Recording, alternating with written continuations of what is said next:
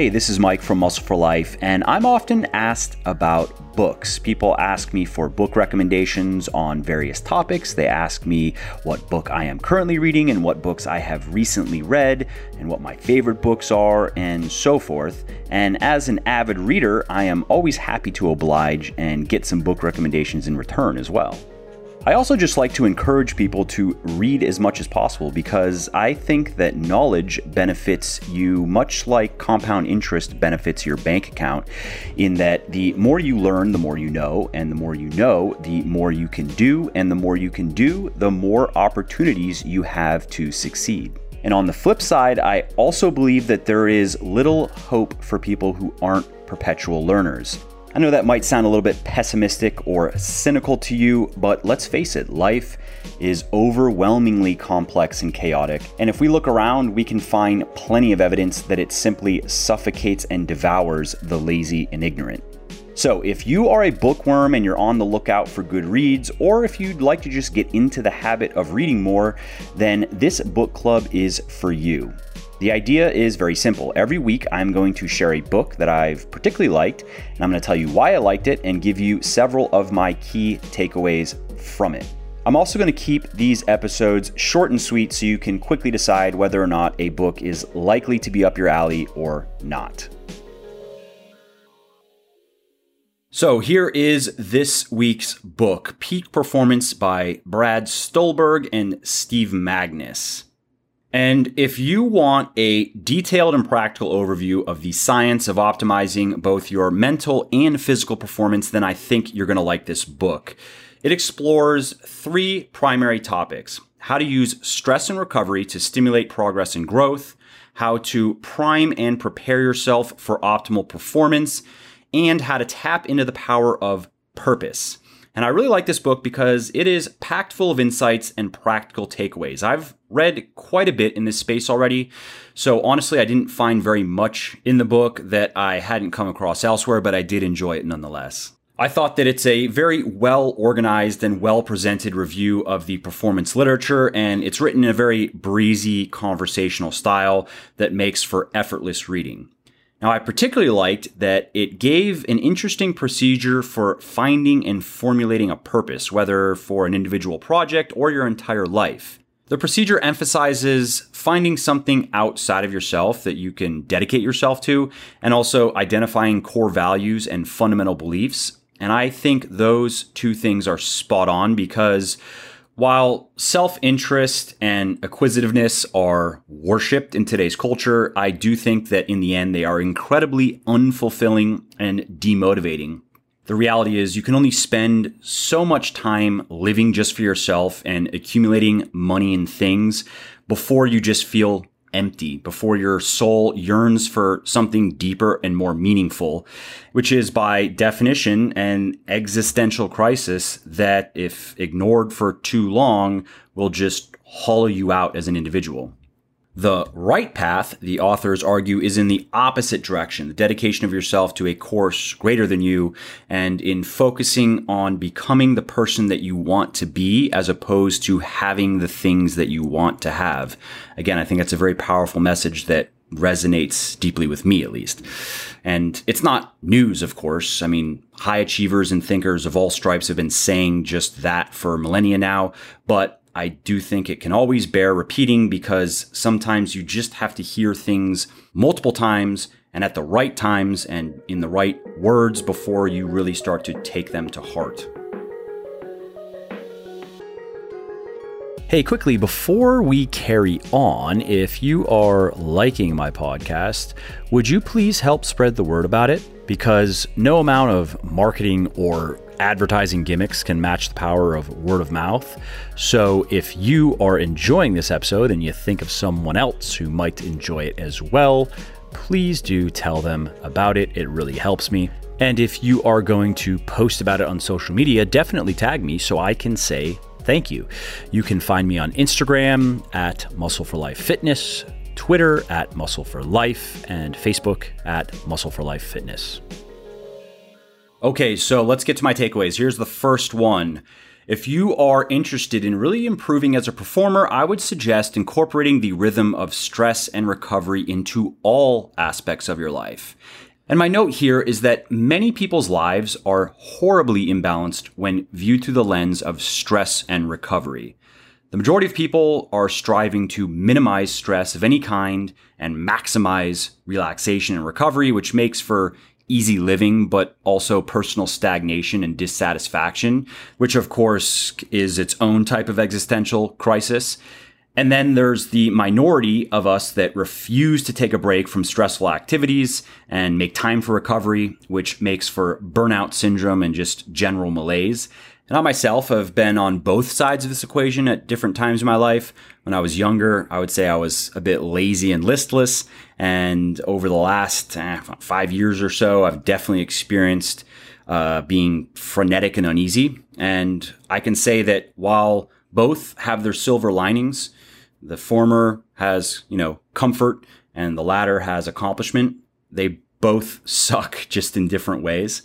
So the challenge then, and this has been a personal challenge for me as well, is kind of finding your own personal Goldilocks zone, the sweet spot where you're exposing yourself to enough stress in enough areas of your life to continue growing and improving, but not so much that the costs outweigh the benefits. All right, takeaway number 2. Some individuals learn to assess stressors as challenges rather than threats. This outlook, which researchers call a challenge response, is characterized by viewing stress as something productive and, much like we've written, as a stimulus for growth. In the midst of stress, those who demonstrate a challenge response proactively focus on what they can control. With this outlook, negative emotions like fear and anxiety decrease. This response better enables these individuals to manage and even thrive under stress. My note here is that reframing stress as something that's constructive rather than destructive is more powerful than you might think, because it not only positively influences how you view and feel about the situations that you're dealing with, it also impacts your physiology. Studies show that people who react to stress with a challenge response release more of a hormone called DHEA than those who don't. And this hormone counteracts the negative effects of cortisol, which of course goes up when you're stressed, and can even confer various health benefits. For example, research shows people who view stress positively have a 43% lower chance of premature death than those who view it negatively. All right, takeaway number 3. The best performers are not consistently great, but they are great at being consistent. They show up every day and they do the work. And my note here is Stephen King wrote about this in his memoir on writing. He said, quote, "Don't wait for the muse. Your job is to make sure the muse knows where you're going to be every day from 9 till noon or 7 till 3. If he knows, I assure you he'll start showing up."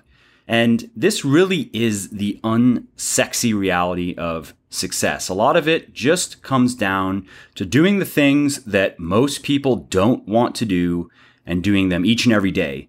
You also often don't want to do them, but you find the will to act anyway, which is something we'll talk about a little bit more in a minute. Next takeaway.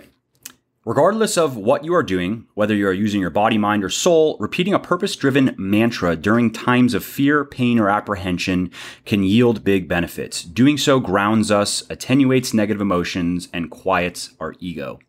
So my note here is that it is well established that self-talk can boost performance, and especially when our bodies and minds are telling us to quit. For example, according to one of the co-authors, who, by the way, is the cross-country coach at the University of Houston, when elite runners start feeling pain and discomfort in their workouts, which they all do, by the way, just as much as the rest of us, they respond differently than most people do. Instead of thinking about how painful it is and how much worse it's going to get, or trying to just force their way through or fight against what they're feeling, they have a calm conversation with themselves that goes something like this. This is starting to hurt now, which it should. I'm running hard, but I'm separate from this pain. It's going to be okay. I'll just keep going. In other words, what they do is they decide how to respond to the stress of the workout. And it makes all the difference in their mindset. It helps them relax and thus their performance. They put up better times.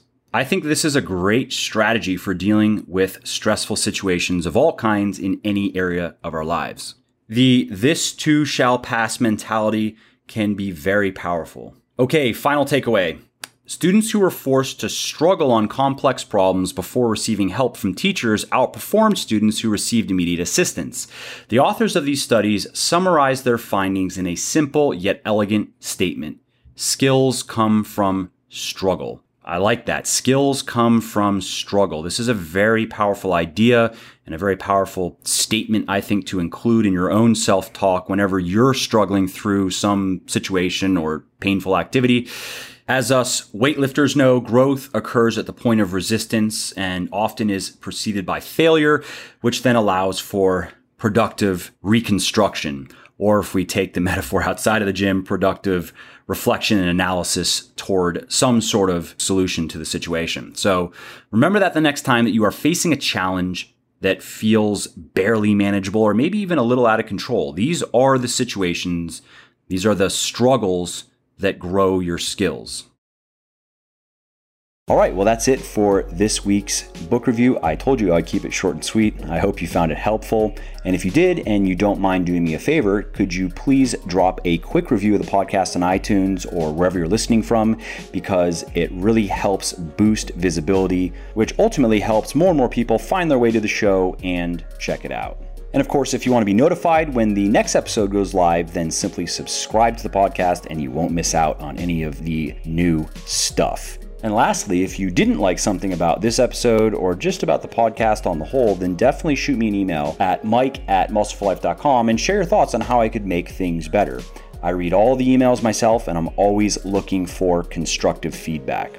So thanks again for listening to the episode, and I hope to hear from you soon. Oh, and before you leave, let me quickly tell you about one other product of mine that I think you might like. Specifically, my 100% natural pre-workout fat burner supplement, Forge. Now, it was designed to be used specifically when exercising in a fasted state, and it helps you maximize fat burning while training on an empty stomach, minimize the amount of muscle that you lose while training in this state, and maintain intensity and focus in your workouts. All that is why Forge has over 400 reviews on Amazon with a 4-star average and another 220 on my website with a 4.5-star average. So if you want to get leaner faster, and especially in the quote-unquote hard to lose spots like the hips, thighs, and belly, then you want to head over to www.legionathletics.com and pick up a bottle of Forge today. And just to show how much I appreciate my podcast peeps, use the coupon code PODCAST at checkout and you'll save 10% on your entire order.